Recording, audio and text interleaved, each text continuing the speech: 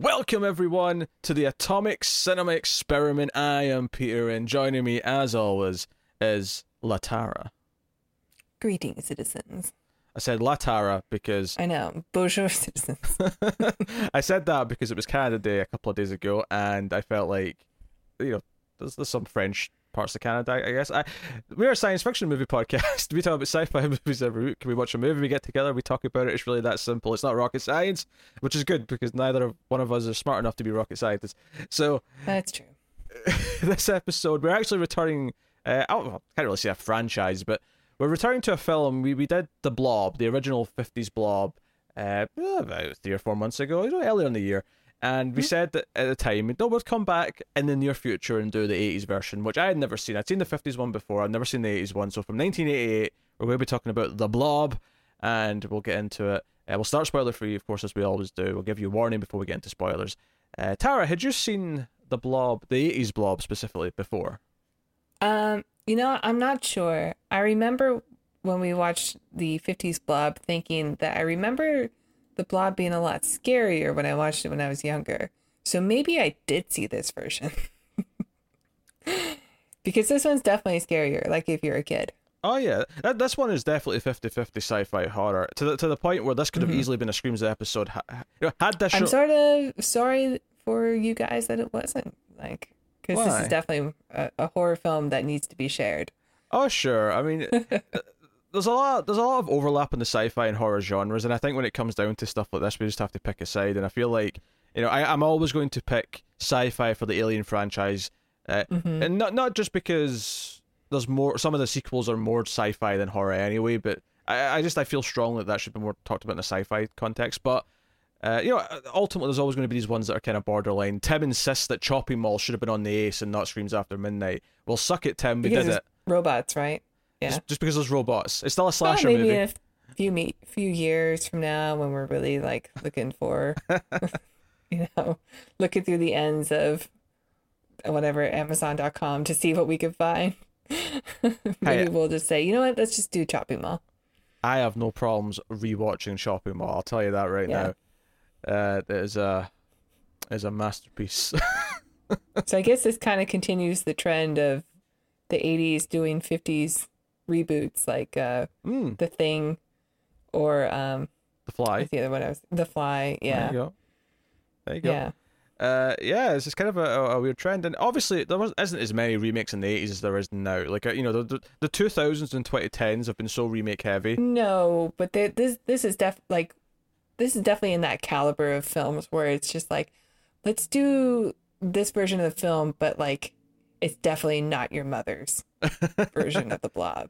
Which I think is actually part of why I kind of like remakes from the 80s, because it's very much, okay, movies made in the 50s are all kind of have a similar tone, they have a similar feel, they're shot a certain way, they're shot in a simpler time. The Blob from the 50s is almost like a family horror film. Yeah, and it even just the technical qualities of it is very kind of like, we're all on back lots, and I mean some of this is maybe on a back lot as well, but it's all shot in very simplistic wide shots, close-ups. By the time we get to the 70s, and then obviously into the 80s where this is made, is, filmmaking evolved a little bit, and things were a bit more cinematic, I guess, for lack of a better term. And you feel that just in how it looks. And then the fact that this movie is clearly a product of the 80s, down to the shitty teenage characters, down to the almost slasher movie-esque structure to it, and the gore and oh yeah, and it's at a time in film before CG. So everything is these practical, disgusting effects. Yeah, and the effects are really good for the most part. There's a couple of things where you can kind of tell that some of the techniques between this and the 50s one are actually the same. They're just more evolved. There's a couple of green screen. Yeah. Images of the Blob moving around where you could tell okay, this is definitely just an overlay of people running from a blob that it's a little bit not great, but for the most part the effects are awesome. Yeah, and there is a moment towards the end where there's a truck that is clearly a miniature, and it's kind of funny, but for the most part there's not a lot of that. A lot of the effects are very much in the I won't say on par, because it's sacrilege to this movie to say it's on par with it, but It's more in the style of something like the Thing, where there's these gruesome, gory, practical prosthetics, and a lot of KY jelly and shit, and all that stuff. So, and again, not up to the standard, because the Thing might have the best practical monster effects ever done. Oh, definitely, yeah. But although there is hints of Cronenberg in this. a little bit of Cronenberg, yeah, I can see that. Yeah. So the effects are really good. The cast is very interesting. I actually I kept referring to the main character in my head throughout the movie as not Ethan Hawke, because he looked like a young Ethan Hawke. I kept thinking that he was Matt Dillon, but he's not. He's Matt Dillon's brother. Yeah, but I kept seeing Matt Dillon in it. He's Kevin Dillon, who I actually, now looking at a photo of what he looks like and the way I recognize him, because obviously he's quite young here compared to most of his work. I'm like, oh yeah, I don't know who this guy is. But he's without the facial hair, he's got a kind of almost like a not Ethan Hawke kind of vibe to him. Now, obviously, Ethan Hawke I see that. is much younger, so he's a kid at this point, but still. He's very 80s handsome, and he's got that he's I think he's pretty good in the movie, actually. I think all the other teenagers are terrible, but I think he's great. I'm surprised he didn't really have a leading man career. I mean, he didn't have the career takeoff after the Blob like Steve McQueen did. Yeah, no. I mean, Steve. And he's definitely playing the Steve McQueen part. Yeah, Steve McQueen's definitely Steve. Well, when we talk about the differences between the two movies, some of the characters acted in the first one, like Steve McQueen was this troublemaker, whereas in this version, this character is clearly got a history with the law. It is definitely something of a troublemaker. So there's definitely some comparisons and parallels to be had between them. They both ride a motorcycle. Yes. There's a scene in a movie theater. There's a scene where people are in a diner, although the diner scene is not at the end this time. So there's definitely similarities, even if it's not the characters aren't beat for beat. Just this character in this movie. No, in fact, it shakes it up pretty early too, where you think it's going one way, and then oh, that's not our leading person. Yeah, it does kind of a Drew Barrymore-esque, surprise, if you will. And I didn't see it coming, because I thought it was set up kind of a trio of characters, but not so much. Some of the other characters, or the actors that I recognized in here, though, the sheriff is Jeffrey DeMunn, who you may not know that name, but you'll probably know his face. And you know his eyebrows. He's definitely got some serious eyebrows, although he has more hair in this than I'm used to seeing him with. This is an earlier film. Yeah, he's younger. Not like that young, but younger. Notably, one of the names that I noticed in the credits, the co-writer of this movie was Frank Darabont, which is really interesting, because Frank Darabont went on to do Shawshank Redemption and The Mist and The Green Mile, and he's Isn't that actor in all those movies? He is. That's where I was going with this. Is that this actor is a Frank Darabont, regular. He's a regular star of his films. So it's interesting that even this film that he co-wrote in his early days still had him there. So that's kind of cool. It's kind of like how Dick Miller's in all of Joe Dante's movies, and incidentally, Chopping Mall. Everybody loves Dick Miller. Oh, he's great. He's great, and he actually didn't die that long ago. He was 90 when he died. He lasted a long time. So. Yeah, good for him. Good for Dick. In fact, he's in one of my favorite childhood movies, which is a sci-fi movie, which we'll talk about someday, and that is Explorers, which does star, funnily enough, a young Ethan Hawke. There's so many full circle things coming in this episode. I'm not doing this intentionally. This film is very serendipitous. Yeah. Some other names just to mention. I don't know the actor's name per se, but the doctor we see in 2 scenes is actually an actor from Twin Peaks. I'll just say... Yeah, he looked familiar. I don't know who he is, though. For people who have seen Twin Peaks, I'll just say, there's a fish in the percolator. You'll know who I'm talking about. What was a percolator? I don't know.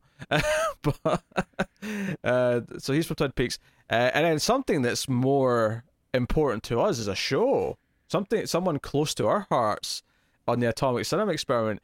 Tara, later on, when I make her do the Patreon plugs, will tell you about the Transfer Saga. And there's an actor in here from the first 2 Transfers movies. Art LaFleur plays Shawnee Smith's dad in this. He's the father figure.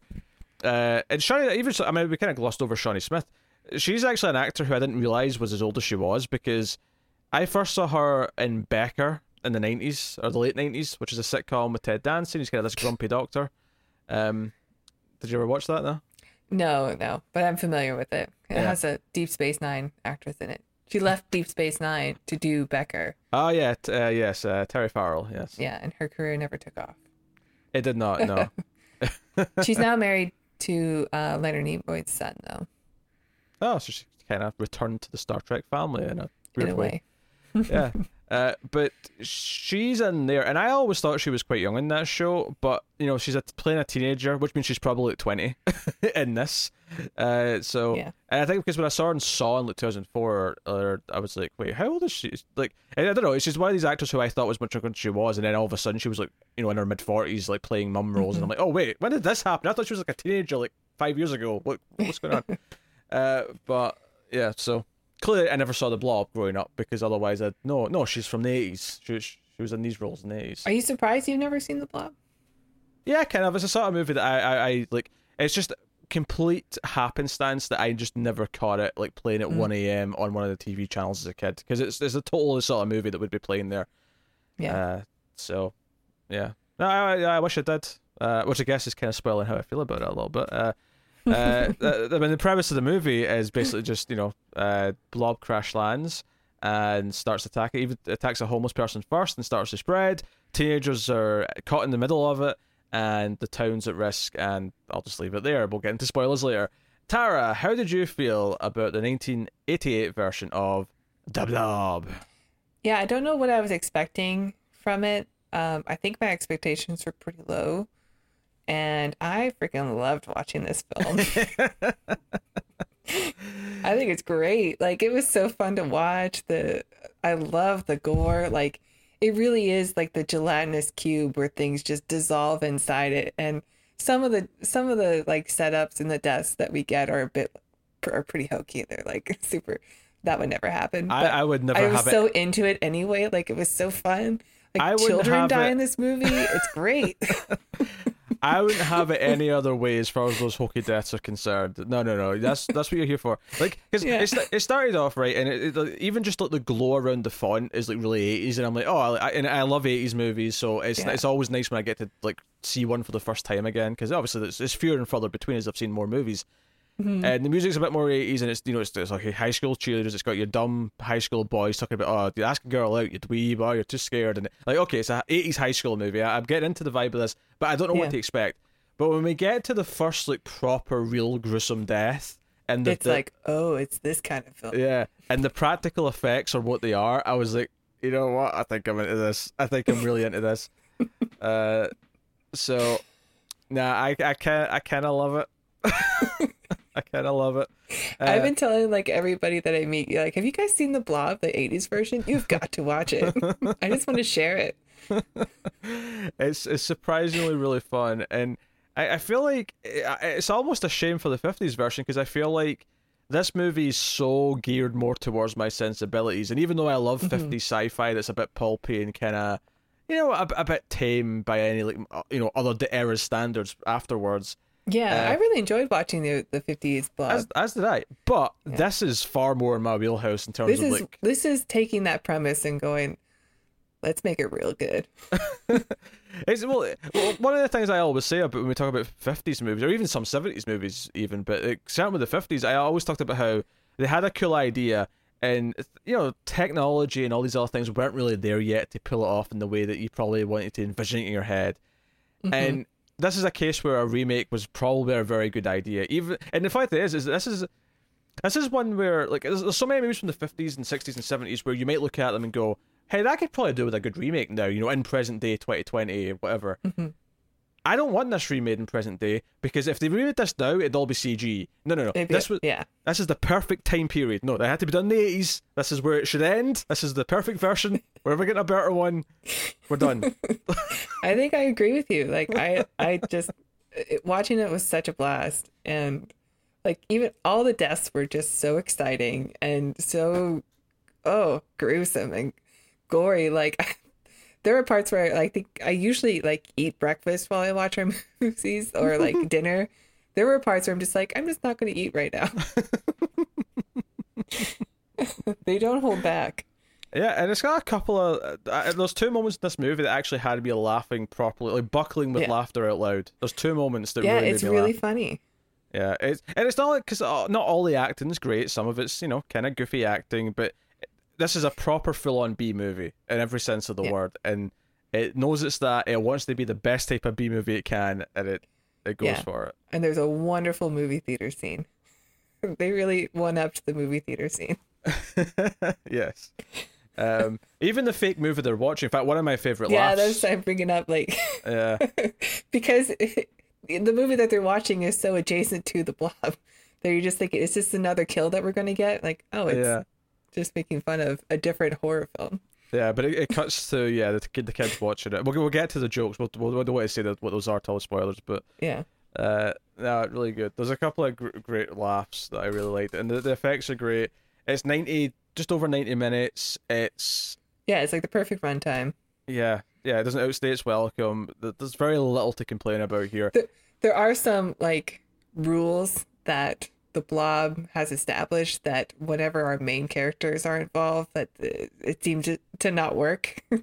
those rules kind of went out the window, and yeah, the one thing in particular I think you're really thinking about there is the sort of like almost jumping super speed that it has in some other scenes. Yeah. All of a sudden it doesn't have when our main characters are around. It's all right, exactly. But yeah.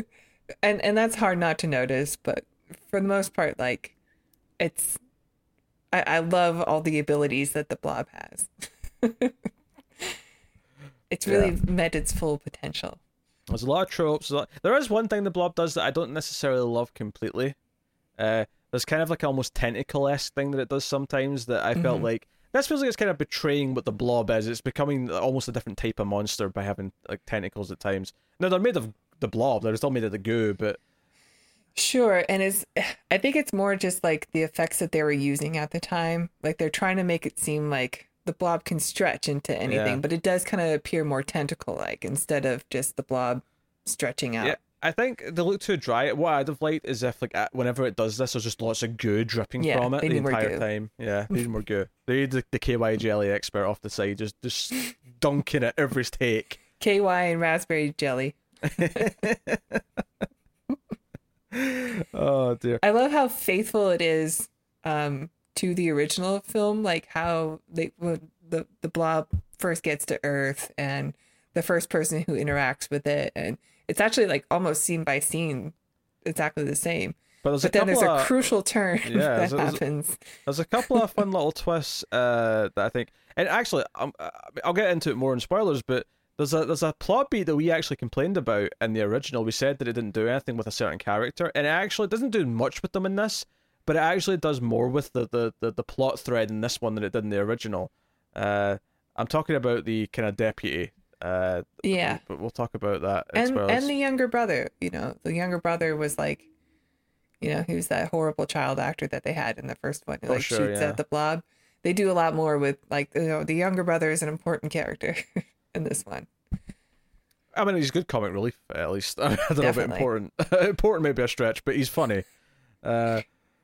He's also like a little version of you. He loves horror films. Yeah, and then his best friend's just like, his best friend might be a little bit more you, actually. No, I don't know. The way the best friend was stupid enough to tell his mum what movie they were going to go see, and then starts describing, oh, she's basic slice and dice. Like, don't tell her this. She's not going to let you go see it if you tell her what it is. Yeah, I don't know. I have respect for that kid. Like, gets into horror films as like a 9-year-old. Oh yeah, which is about the age I was, I think. Yeah, he has his ways, and yeah, my friend and I, we would go to movies every weekend, and we just push it like we're just gonna see. Like we were lucky, we both had a growth spurt pretty early, so we were very tall. We looked older than our age, and we would like push to see who would let us into the R-rated films or the films above our age. Yeah. And sometimes it worked. Yeah, I'm fond of this movie. There's very little to complain about. It even keeps I won't say what it is, but it does keep the weakness to the Blob as well. The weakness from the original film is the same weakness in this one. So yeah, I think we'll probably ready to dive in and talk about all the kills and all that stuff. So we'll say spoilers. We'll work through the movie. But before we go into spoilers, I will thank our Patreon producers for the month. So I will thank Alison M. Fordyce, Tyler Hess, Cindy Palacios, David Short, Board Now, and Zammer Jammer. Thank you to you guys. They are all $20 patrons and above. which means they're producers and they get thanked on some of the shows, and they get their name in the credits at the end and all that jazz. But you don't have to be a $20 patron, of course. You don't have to spend that much to support. This is above and beyond. Tara, why don't you tell them about what else they could do? Yes, if you are fans of us and our reviews and you want to support the channel, help it grow, check out our Patreon page. It's patreon.com/MouthBuzzTV, and donating as low as $1 per month will get you the Art LaFleur. Oh, I screwed it up. Art LaFleur franchise, also known as Trancers, the epic saga. So, yeah, plus a ton of other movies that we have reviewed, B movies. If you're a fan of 80s Blob, then you'll probably enjoy watching those and watching them with us. So yeah, check that out. And if you donate $5 per month, you will get to vote on what we watch once a month, and you will also get these episodes a day early, plus a bunch of other extras for other shows that are on the channel. So check it out. Solid. Thank you. Wasn't as entertaining as some of your messier ones, but well, I'm in a good mood. We're talking about 80s Blob. So yeah, so I want to get to the spoilers. Yeah, full spoilers for 1988's The Blob. So you know, as I say, it starts off like it's like if you wanted to know it's an 80s movie, it starts off on the high school football field. They're playing American football, and they're talking about the girl that he wants to ask out. And even cheerleader. Yeah, and even this leads to a joke where he gets kind of like the wind knocked out of him and he sort of lands next to her and he's like, "Hey, you got any plans tonight?" and then passes out. Cute. And even that made me chuckle. It was a fun little gag. Which so I'll basically talk about all the character stuff that sets up before we get to the actual Blob stuff.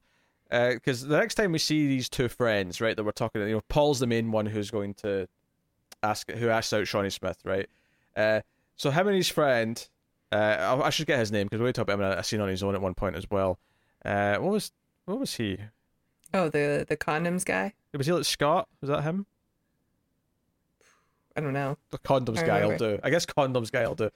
Yeah. But they're in the store, right? And he's like, "Hey, Paul, can you lend me $5? I want to get some condoms. It's a sure thing tonight with whatever girl he's going to see." And he's like, "Okay, fine." And he hands him $5, and he goes up to the counter. And he, with pride, might I add, condom guy's like, and it's Art LaFleur's behind the counter. This is a really important detail for this. Yes. Art LaFleur's the guy who works in the store. Pharmacist. Right? He's like, "Hey, pack of Trojans, please, and something else." And you know, so the guy goes to get them, and he's just kind of like checking out the sunglasses in the mirror, and then out of nowhere, this priest shows up behind him, and he's like, "Oh, Father Meeker, how are you?" And he's just like talking and making small talk and talking about the church, and then guy comes back out holding, "Do you want ribbed or unribbed?" And he's like, "Ribbed." And then he says, like, "Oh, it's not for me, it's for my friend over there." And he starts talking about Paul. He's like, "Oh, it's for my friend." He's got a hot date, yeah. And he's he's a bit of a bastard. He's going to pressure this naive young girl into doing things. And I said at least it should be protected, you know. And I forced them to come down here, and you know, like, and you know, and Art LaFleur behind the counter is listening to this whole conversation, occasionally asking a little question or two himself. And there's no payoff here. So I was actually kind of like, okay, it was mildly amusing that he was kind of making his friend out to be this weird like pervert, right? Yeah. But then we cut to the household with the two boys, right? And this is where the mum like hears they're going to go see a slasher movie in the theater and says, "No, you're not doing that. No way, not happening." And then it turns out, oh, this is where Shawnee Smith lives. And she's like, "Hey, Shawnee, there's the boys here." And Paul's at the door, and Paul comes in. She's like, "Oh, hey, Paul, come in. Nice to meet you. How about you come in and meet our father?" And it does this like slow tracking up to like the newspaper because he's sitting there reading the newspaper. And the newspaper comes down, and I have to, and even though it's so predictable, I never actually thought of it. So when it revealed Art LaFleur's face, I started laughing so much because he looks up at Paul and he just has this face of like horror. And then just before the scene cuts, he goes, "Ribbed." Yeah, pretty good payoff. I was not expecting this movie to be that funny. No. I mean, because he doesn't. I really like Paul. You know, he comes off as someone who's like, I just want to take this nice girl out on a date. Like, he's funny. Like, he seems like the guy you'd want to be friends with in high school. Yeah, not the borderline rapist that his friend is. We'll get to that No, scene his friend is like, later. trouble, nothing but trouble. Yeah, but no, just the reaction on his face, because in the previous scene when he's in the chemist, it's not like it would be really obvious, and maybe it's just for the fact that they wanted to have the joke and have it be a surprise, but it'd be really easy to have him kind of like say something like, "Oh, that's not," to bring up the fact that he's got a teenage daughter or something, and be kind of defensive, saying, "No, hey, stop taking advantage or don't pressure people." He does seem to be really mad at Paul, like his character, like super fast, like what, were you never a teenage boy, like excited to go on a date with a girl and maybe get laid? But he does seem to, like, I don't know, he has like this rage behind his eyes, but he doesn't really say very much. Yeah, this is not his scene. But it just all tracks when that newspaper comes down and you see his face. It's glorious. It's glorious. The other main character we're introduced to, of course, is Flag, which is Kevin Dillon's character. He's like the bad boy biker who doesn't go to school. He just tries to jump canyons or a bridge, or something. A broken bridge with his motorcycle. He just decks it immediately, and the homeless guy, who's also relevant. And this is something that I think this movie actually did pretty well, because I think one of the things that we said the 50s movie did well is it made you feel like the town was kind of like a small town, it was alive with all these different types of characters. And I think this movie actually pulls it off as well, in a different way, but it does do it. So, go credit. No, I agree. I think it's pretty successful, because that was the charming thing about the 50s version. It's like there's like one cop that everybody knows, and there's like the homeless guy that everyone knows who might be kind of crazy but still needs help. They give him help when he needs it. And this kid is like he's our Steve McQueen, but he dropped out of school because he's cool. I don't know. Yeah, he's he's the he has punk. a reputation. He's the bad boy. Yeah. So we introduced to him. We introduced to the sheriff, who asks out the woman at the diner on a date. And even he's very likable as he's doing this, because he's kind of. They both are, yeah. He's like, there's this concert. It's like, do you like country music? And she sort of turns around slowly. She realizes what he says. Like, hey, you're asking me out? And he sort of smiles and goes, well, yeah, I guess I am. It's just this moment of like, it's like he didn't plan this. He didn't sit and think about how he's going to ask her out. He's just kind of stumbled into it and like, you know what? I do want to ask you out. Yeah, let's do that. Why not? Yeah. And she gives him a little note saying that she's off at 11. So it's like, just likable characters, building them all up, and it's not before long where the thing lands, and it's the homeless man who starts prodding it with a stick, and it jumps up the stick at his arm, so it's on his arm, which again is very similar to what the original movie did. And instead like scene for scene. Of course, instead of it being like a doctor who has like a small clinic in his house, they go to a hospital in this one. And there's some social commentary here, because like they say, hey, this man needs some help, because this is the thing. Paul and what's her character name, Meg, Shawnee Smith's character. They actually don't even get to have any of their date, because it's when they're driving to wherever they're going, they hit the homeless man with a car. And Flag's also there. He sees some of this happening. And he grabs like an axe from like Flag's, I don't know, he's got like tools with him because he's working on his bike or something, and starts to hack off his arm. Yeah, it's pretty brutal. Like, this is like the first scene of gore that we get. He just starts to like try to hack off, and immediately the blob just covers the wound. So it won't let him like hack it off. Yeah, and they take. Maybe, and this is kind of the thing, is that I would expect two random teenagers to be like, "Oh, let's take the homeless guy into the car and take him to the hospital." I was like, "Oh, that's very likable of you." Like, I don't necessarily buy that most people would. They just sort of run and not want anything to do with it.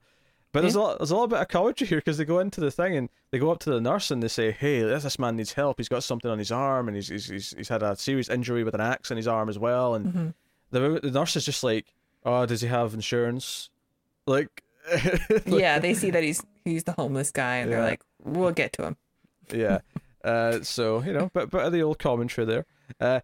So Flag disappears, and they're left sort of hanging out, and Paul goes to get her a drink at the vending machine, and he happens to catch the homeless guy lying on like the bed somewhere, and he's up and moving really oddly. Yeah, he goes up and he lifts the sheet, and he's got like a bulging bubble on his neck. It's like really disgusting. Yeah. And it's moving as well. That's the thing. It's actually kind of, actually pulsating. And he goes and gets the doctor, says, "Hey, I think that guy's like dying in there or something." Because he interrupts him because the doctor's with a patient, and he's like, "I'm with a patient here, young man," and he's like, "No, come on." And someone's dying. and when they go in and check on him, they lift the sheet properly, and the bottom half of his body's just gone. Yeah, and the blob's not there, and that's like where we go, oh, this is not your mother's Blob film.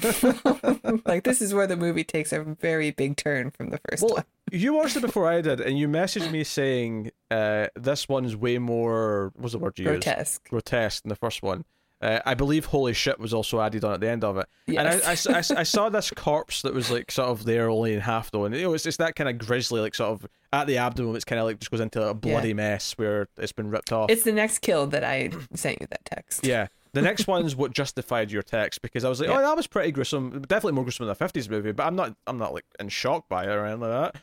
Sure. And then so Paul, like the blob's on the ceiling and attacks Paul from, and he screams, and Shawnee Smith's like back in the waiting room, and she hears a scream and goes like, "Paul!" and she runs in, and what she sees is like Paul inside the blob, sort of trying to like escape with his face like sort while of he's decomposing. Yeah.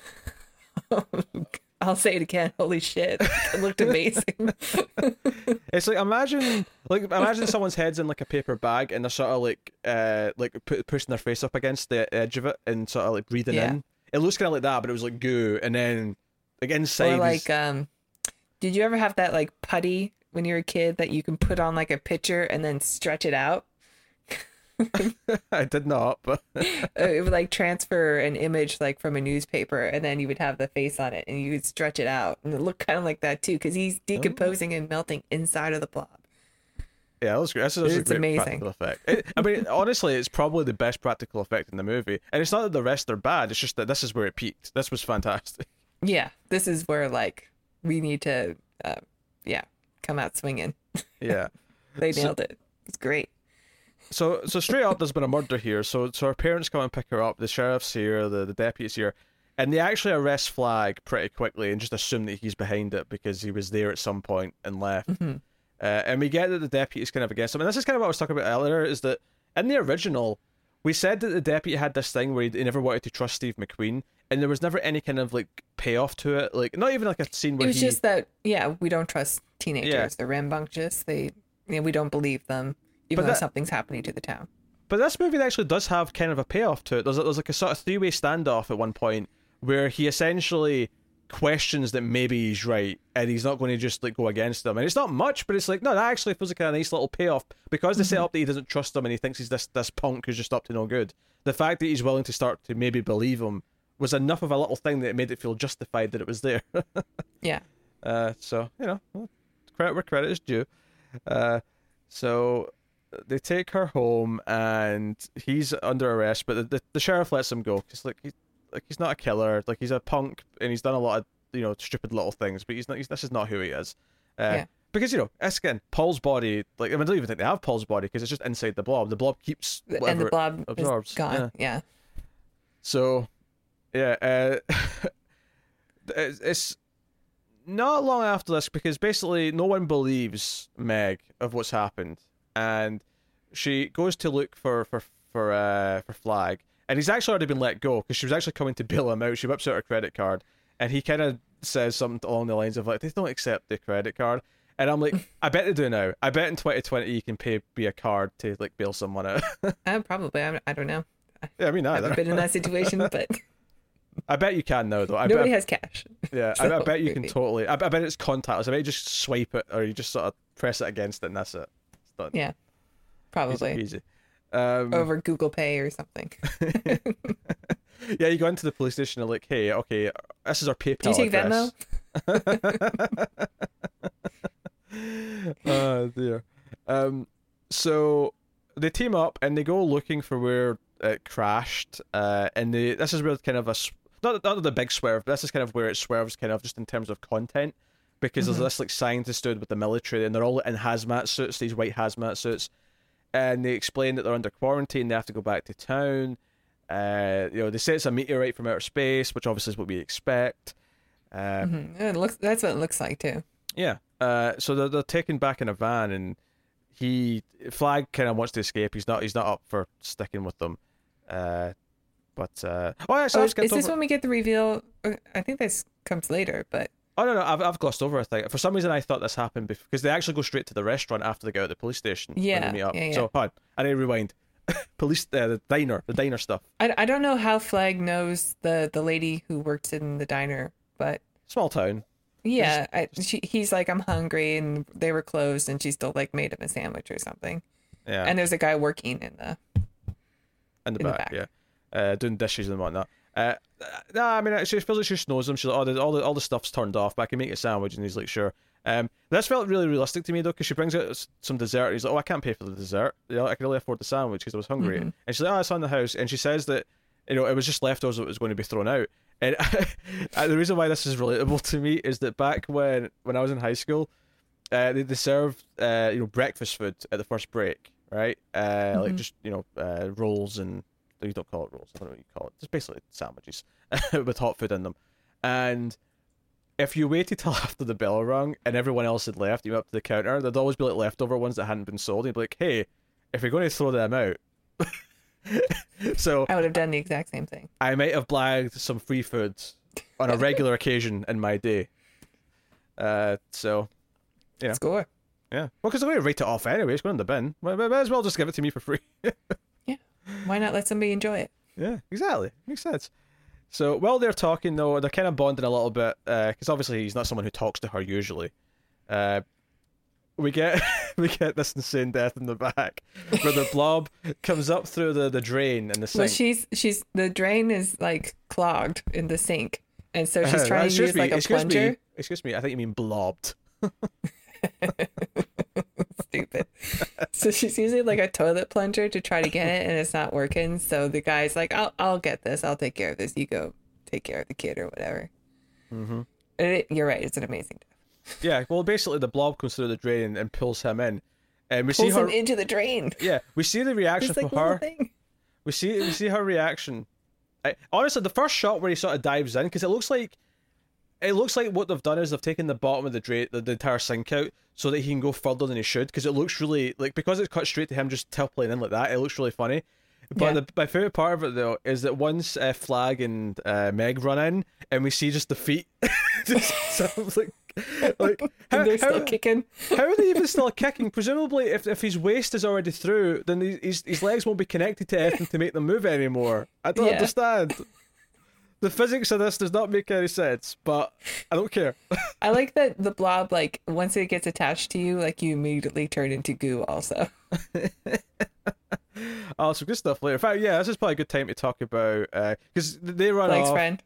Yeah, because they run off out of the... Well, actually, we have to mention, there is the tease of the coldness stuff here, because they run into the freezer, and the blob tries to come out of the freezer, and it basically backs off, but whatever, a little bit of it that did stay there is crystals. It turns into crystals. And gets left behind, which is important because the priest ends up finding this and taking one of them in a jar. Mm-hmm. And after seeing like some evidence of the blob outside and being like, "Oh, Jesus, Mother, and Mary, this was prophesized." Was it? Was the blob prophesized in the Bible? I didn't read that. Excuse me, that part of the Bible, but I'll take his word for it. Yeah. If I have a disappointment, is that the sheriff gets killed off screen because the diner lady gets killed here as well. She runs out into the phone booth and she's trying to call him. She's trying to call the sheriff. Yeah. And the blob surrounds the phone booth. Gets surrounded by the pink goo. It's a really good scene. Yeah. It's a really good set piece. And she's trying to call him, and you see, and he's recognizable because you can the eyebrows. Yeah. That's why you hire a man with great eyebrows. And the sheriff badge, of course. Yes. The sheriff badge just is the main one. Just goes across that he's already been like decomposing inside, and I think the eyes move towards her like he's still somewhat alive, which I mean doesn't make sense at all, but I love it. Yeah, it's a brutal scene, and then obviously it crushes inside the phone booth, and that's her gone as well. Just completely absorbed from every direction. It's wonderful. You guys should just do this on Screams anyway. This movie needs to be shared. And that's what leads to the two kids running into the woods and then find the scientist. But yes, we should talk about the friend scene, the condom guy. So he's in the parked car with his date. And they're making out, easy lady, and she's kind of like trying to pull away and saying that's enough for now. And he's like, "Hey, you're wearing my ring. That makes you my girl, right? I mean, does that not count for something?" He tries to kiss her again. She sort of pushes him away again, And I And think they're like drinking a little bit too. they are drinking, yeah. And she's got the rings like on a necklace, like around her neck. It's not like on her finger. And he says, "Hey, let me go get you, some more drinks, right?" And he goes to the boot, sorry, the trunk, and he lifts up the door, and it's so sleazy. He's got like a little tray of like multiple of these rings. He clearly has like a whole set of them to give out to different people. He's got like a little picnic basket. Somehow he's slimier than the Blob. I know. He's got like it's like He's got like a little bartending set in his in his trunk. There's a light that turns on when he opens like a fridge, and there's like stuff hanging up in the inside of the door for him to use. Like it's insane. It's so elaborate. Yeah, and he comes back round, and there's a little tease while he's doing this that the Blob might be just in her side of the car, and he comes back in and he thinks she's asleep, and it gets really sleazy here because he's sort of talking to himself, and he's like, he's pretending to talk to her. He's like, oh, it seems a little bit more like she's not asleep, but like he's expecting her to be passed out because he probably drugged her. Yeah, and he's like, hey, you that blouse is really nice, and he sort of touches it, and he's like, oh, it's really nice fabric. Oh, you hot? It feels just a bit hot. I'll undo a button for you. And he undoes one button. And then it's like, oh, this is going nasty places. Like, and I think what makes the scene work for me is that you know that she's not drugged. Yeah, but no. What I mean is that what makes the scene work for me is that he immediately gets come up. It's like as soon as he does the thing that's like way over the line where he puts his hand right in her bra, like that's when he's grabbed by the Blob, and then her face turns around and it like concaves in, and everything just collapses inwards. It's and so it's amazing. And that's him. He's dead. And it's like it's a wonderful. It's like, yeah, you made me hate that asshole just before. That's it. He's dead. Horror movie 101. It's great. It's great stuff. I love how fleshed out the characters really are, though. Like they are all super likable or super not likable, but in a funny way. Like there's so many details in them that. Do you know what I think what I appreciate is that for some of them, like the priest, for example, doesn't have a lot of scenes. He has maybe like 5 scenes total. No, I mean he comes back in a big way, obviously, at the end, and he sounds like a super villain. Yeah, but like but when he starts appearing though, his first appearance is so strong and setting up his like the way he talks and the way he is that every time he popped up, like everything felt like it was playing off of what I'd already learned about him. It's actually not a terrible piece of writing, even though it's in the wraparound of a goofy Blob B movie. Yeah. So anyway, so from here, Shawnee Smith's getting really upset because she's worried that her brothers are somewhere unsafe, and it's somewhere in this part of the movie where it cuts to the movie theater, and but we don't know it's a movie theater at first. It presents it as just a scene of the movie, right, where we think, oh, this couple are out camping, and they're about to get it on, and maybe the Blob's going to come and get them, right? And then there's kind of a moment where like she says something or whatever, but then they notice someone over like cutting the hedges, right? Someone's hedge trimming in the middle of the night. Like 3 a.m. And he's like, hey, I think we have a peeping Tom. And then she's like, well, let's give him something to peep then, shall we? It's like, all right. It's super sleazy. Yeah. I love movies inside of movies. They're always just slightly more ridiculous than the one you're watching. And then the scratches start appearing, and you're like, oh, wait a minute, I get this. This is the horror movie the kids have went to watch. And you see them in the theater. And my favorite line of dialogue is in this scene. My favorite line where, so the guy cutting the hedges, right? He lifts up his head and he's wearing a hockey mask. Clearly this is taking the piss out of Friday the 13th. And the guy, the boyfriend of the two, yells out, but hockey season ended months ago!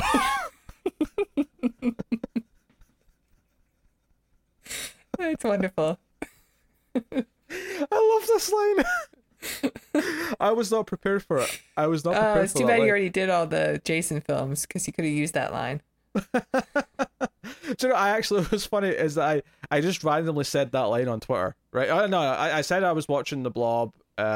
Tim responded to it, and when I got to that moment, I responded to his tweet saying, but hockey season was months ago. And has he seen the movie? He's seen it. Yeah, he likes it a lot. Okay. Within 30 seconds of me tweeting that, Matt commented on it saying, "What's this about hockey?" Because he's such a hockey fan, and he's like deprived right now because all the sports have been cancelled. Watch the Blob. This film needs to be shared.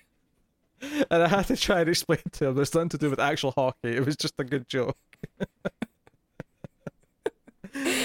Oh yeah, I love it. So And she runs to the movie theater, which is skipping ahead a little bit because during this time, because the first time we're there, we cut to the projection booth, and it's the projectionist who gets blobbed first, and then like the manager, yeah, he comes it's up. in the air vent because for some reason the air isn't coming through. Oh yeah, it was like I forgot about this. There's like a POV shot of the blob coming up from him up through the vent. Oh, I love it. Yeah, the guy sticks his head into the vent, and but it's at the same time that the movie people are screaming, so nobody hears them. It's great. Oh, I pulled out my headphone. I won't say anything too important. Intense conversation. My kitty cat screwed up my cat's sleeping. Oh, poor cat. So obviously, the second time we go to the movie theater, Shawnee Smith runs in as everyone's running out because there's a guy behind the kids who's basically just describing what's about to happen to his like date. Oh, he's the worst. I know. Like the worst guy in the film. Like, you've already been to see this once, and your thought process to come and see it again was to just preempt everything that was going to happen to the person you're sitting with. I know, and it's pretty ballsy of the kids to like turn around and tell them like to stop because those kids don't want to get kicked out. They're not supposed to be there. Like... Also, the guy's got this big mustache. He looks like the sort of dude that you wouldn't. He's the sort of dude that might actually be unstable. You don't necessarily want to turn around and give him shit. Yeah.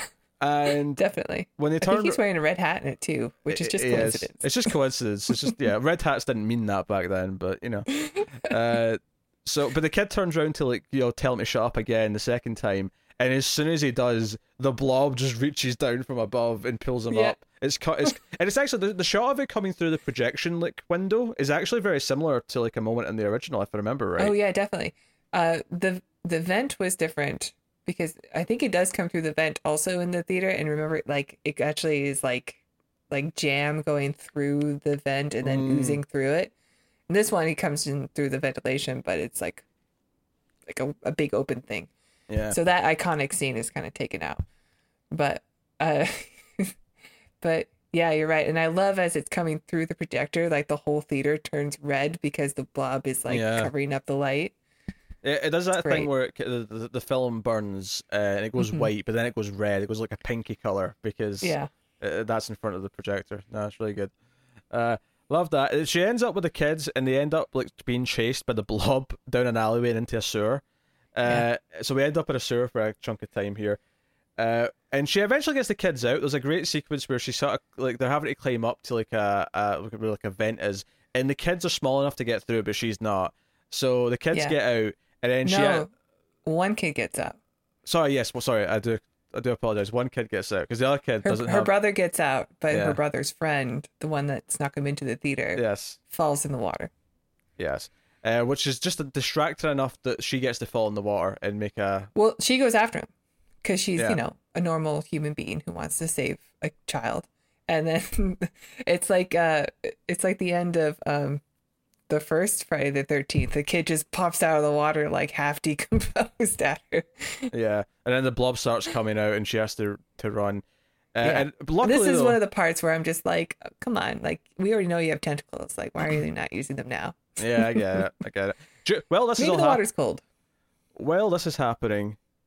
Flag is actually eavesdropping on the scientist at the meteor site. This is where we learn the big twist of the movie, is that it's not a meteor. It was a science experiment done by the U.S. military that came crashing during the back Cold down. War. Yeah. And the head scientist is like, the whole town's expendable. We can beat the Russians with this. We've got the blob. We can contain it and send it to Russia. I love the look of the scientists in their hazmat suits. It reminded me of, I don't know if you've seen Monsters Inc. of all things. I've seen Monsters Inc. When the humans come into the monster world and the hazmat guys show up. That's what I kept thinking of every time I saw them. We have a 2314. I think that was the name of it, but yeah.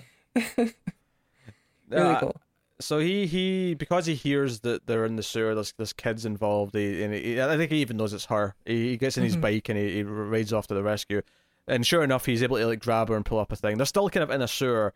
There's a really fun little sequence here, which you can tell they didn't get a perfect shot of the stuntman doing it because they cut around it a bit too much.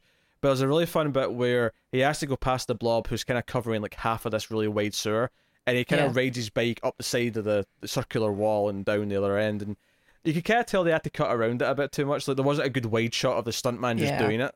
There was you had to cut around. That's a shame. But Well, I think they also wanted to have the blob moving around in it, and they couldn't do it, I guess, with the wide shot without it looking too bad, probably. yeah, I guess. Uh, but they get out.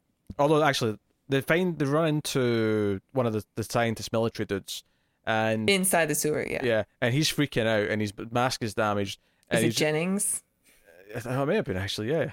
He actually looked familiar, or his voice was familiar or something. I actually thought at first he was Peter Coyote because we just watched Sphere and he was in that. I thought, is that young Peter Coyote? Because he sounds like him. But I think maybe he. Oh, I tell you something. I know his voice from, or at least what? I don't know if he voiced the character or if he just played the physical part of it. But he's credited as Lord Zed from Power Rangers. I mean, yeah, I did watch that show a long time ago. Yeah.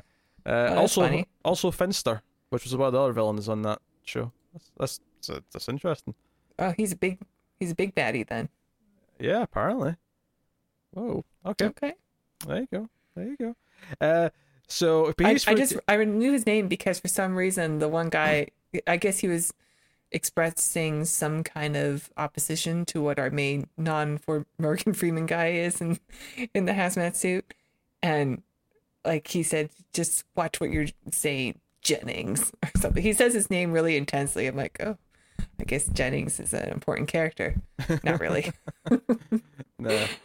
So basically, they find like an exit. They find like a manhole, and it's open, but the scientist is up there, and he's been kind of acting friendly to them up until this point. He's like, nah, seal it. No, we need to block it down the sewer. Yeah. And like the second in command's like, but my man's down there. Like one of ours is down there. And he's like, no, seal it. So you get the sense that the scientist is kind of the one who's the complete nut job. Everyone else is a bit more sensible than he is, but they actually seal it. And it just so happens that the scientist Jennings, who was down there, had a rocket launcher in his backpack. Like a bazooka. Yeah. And why would you bring that into a sewer system anyway? And Flag is so closed.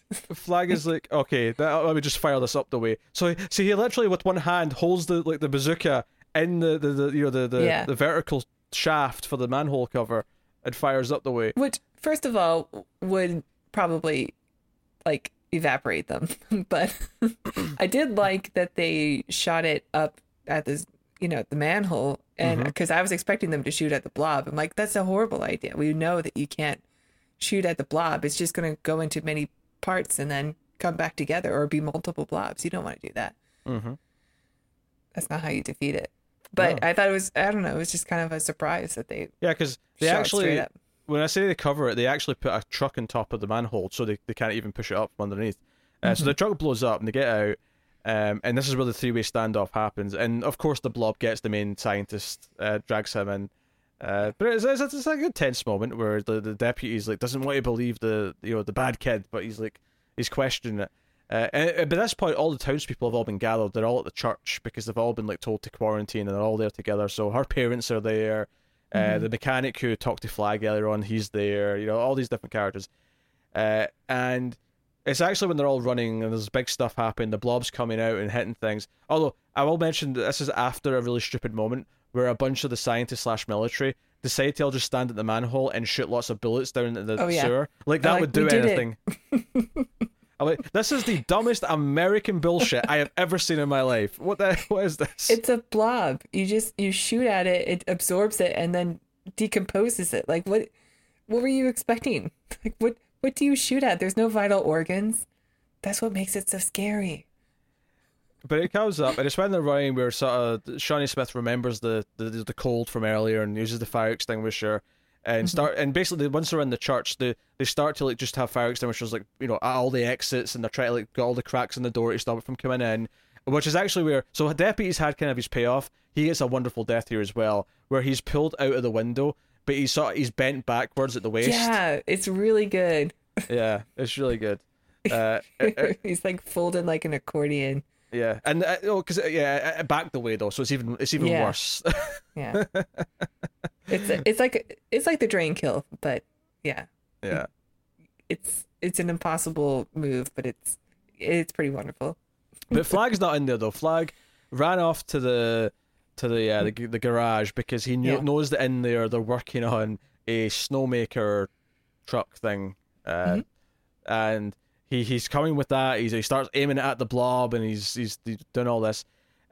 We get to a moment here where the truck gets flipped and the Blob's kind of winning. Shawnee Smith runs up to like get him out, but she's grabbed like a rifle off one of the dead soldiers and grabbed like a pack of grenades, and she's up on top of the snowmobile and she's like, you know, spraying into it, and she's saying, "Come and get it, you son of a bitch!" Right? Yeah. I laugh so hard. My third favorite laugh of this is that she puts the bag of grenades into the snowmakers, like, you know, because it looks like an oil tanker almost, but obviously it's all snow and cold that's in it instead.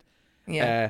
And she sort of pulls the pin and goes, "Take this, you son of a bitch." Yeah, she has a great like hero moment. She has her badass line, or one liner. She has her, you know, "smell you son of a bitch" moment from Jaws, and then she immediately gets her foot caught in something, and she falls over the side of the tanker, and it's like a vertical, like a It's like, you know when you fall, it's hard. It's like a hard landing. Yeah, see when you fall on the ground and your face hits the ground, right? Imagine that, but vertical, because she's at the top of a sort of round cylinder sort of truck object, right? So she sort of trips and like sort of goes more than just like, it's not just 90 degrees. She goes a full 180 almost and smacks into the side of it. Yeah.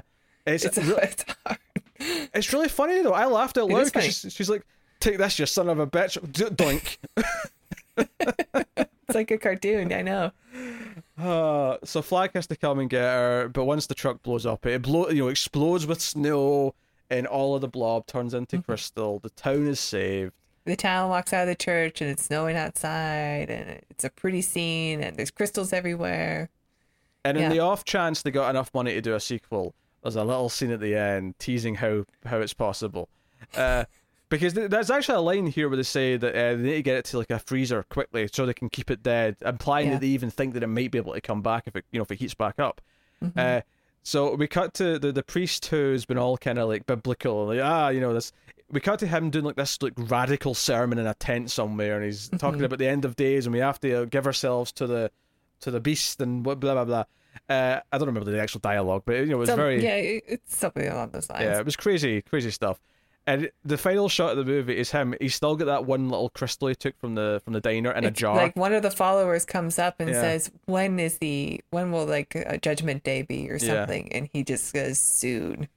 Yeah, but of course it's not a crystal anymore though. It's actually moving around. It's trying to get out. It's a blob now. It's actually turned back into a blob. And he's got like a Two-Face thing because he got burned in one of the explosions. And like he's got an eye patch and his face is all scarred up. His hair is slicked back and greasy. Yeah, his hair's looking really messy, yeah. Yeah, and he seemed kind of crazy before, but like when he delivers his sermons now, he's like full, like he's gone. Yeah. And yeah, he would make a great super villain. Like, it's sort of sad that we didn't get a sequel. Or maybe we did, I don't know. I don't know. Is there a Blob 2? I don't think there is. I feel like I'd be aware of a Blob 2.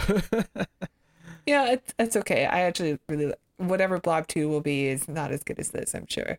Yeah, it's hard to believe it could be anything else. Yeah, it's just a blast of a movie. I like the kills are mostly really fun. The effects are really fun. Like I say, there's some stuff when the truck gets flipped over at the end, it's really obviously a miniature and it looks kind of goofy. But for the most part, the effects hold up pretty well. All the practical goo stuff where it's killing people all look great. Yeah. So it's hard to fault any of that. I don't know. Nothing beats Paul's death right in the beginning, but like all the deaths, if they're not as good as that, they're all really fun.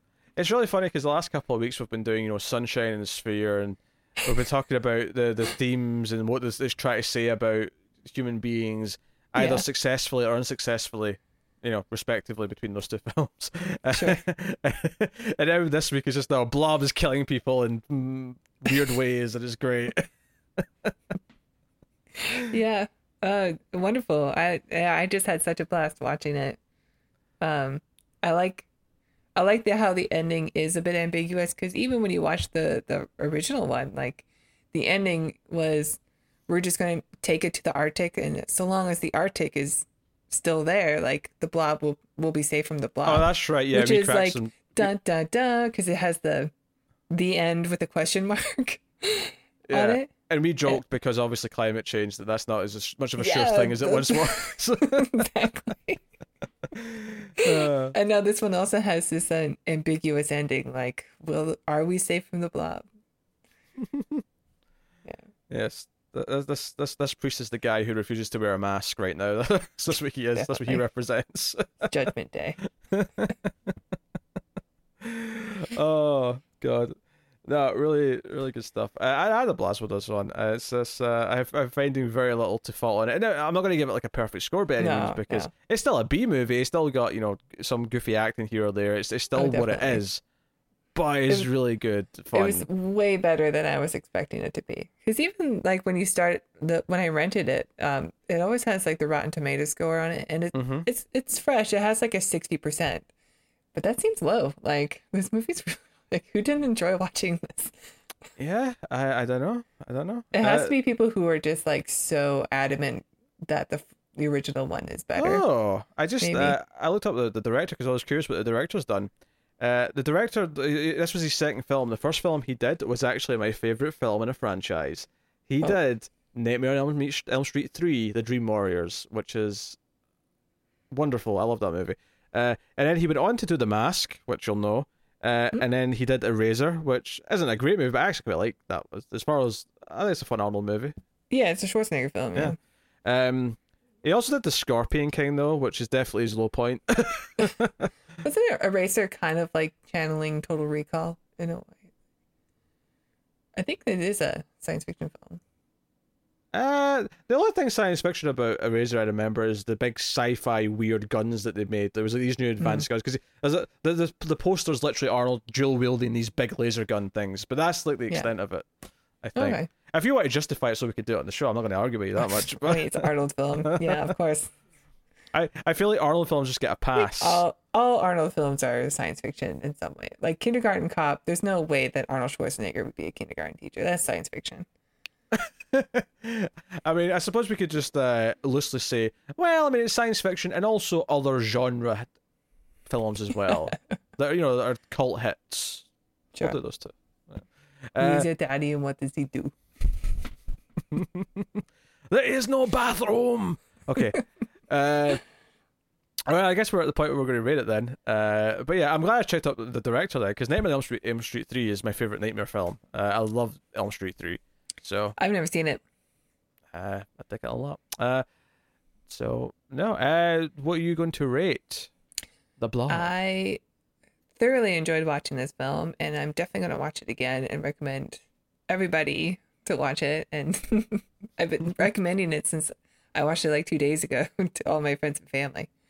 I think it's a blast. Like all the deaths are fun and like super grotesque and gory, and the characters are all interesting. Not all the acting's that good. Some of the special effects are not the best, but overall, like, this is a gem. It's a horror sci-fi gem that I think everyone should watch, and I loved it. So, I think I'm going to give it an 8.5. Whoa. Yeah. Do you know what's funny? After I watched it, my instinct was to just go straight 7.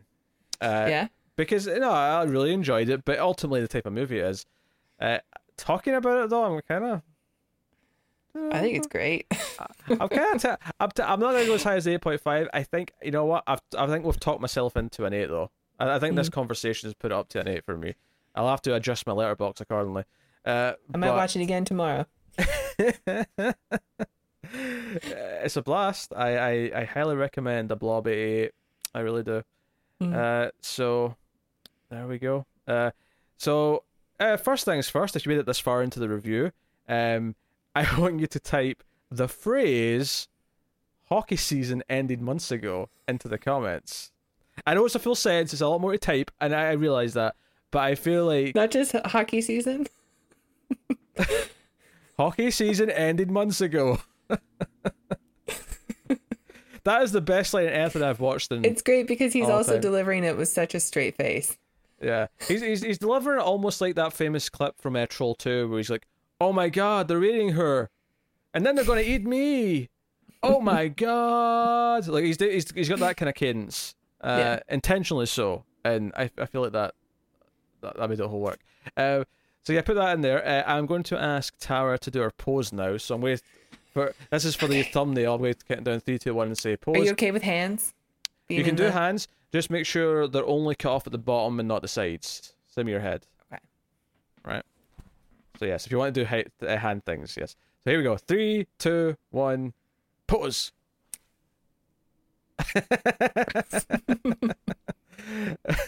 All right. Hopefully you can work with it. I may have to make you do that again afterwards because you moved a bit too quickly, but you won't do it again at the episode. It's fine.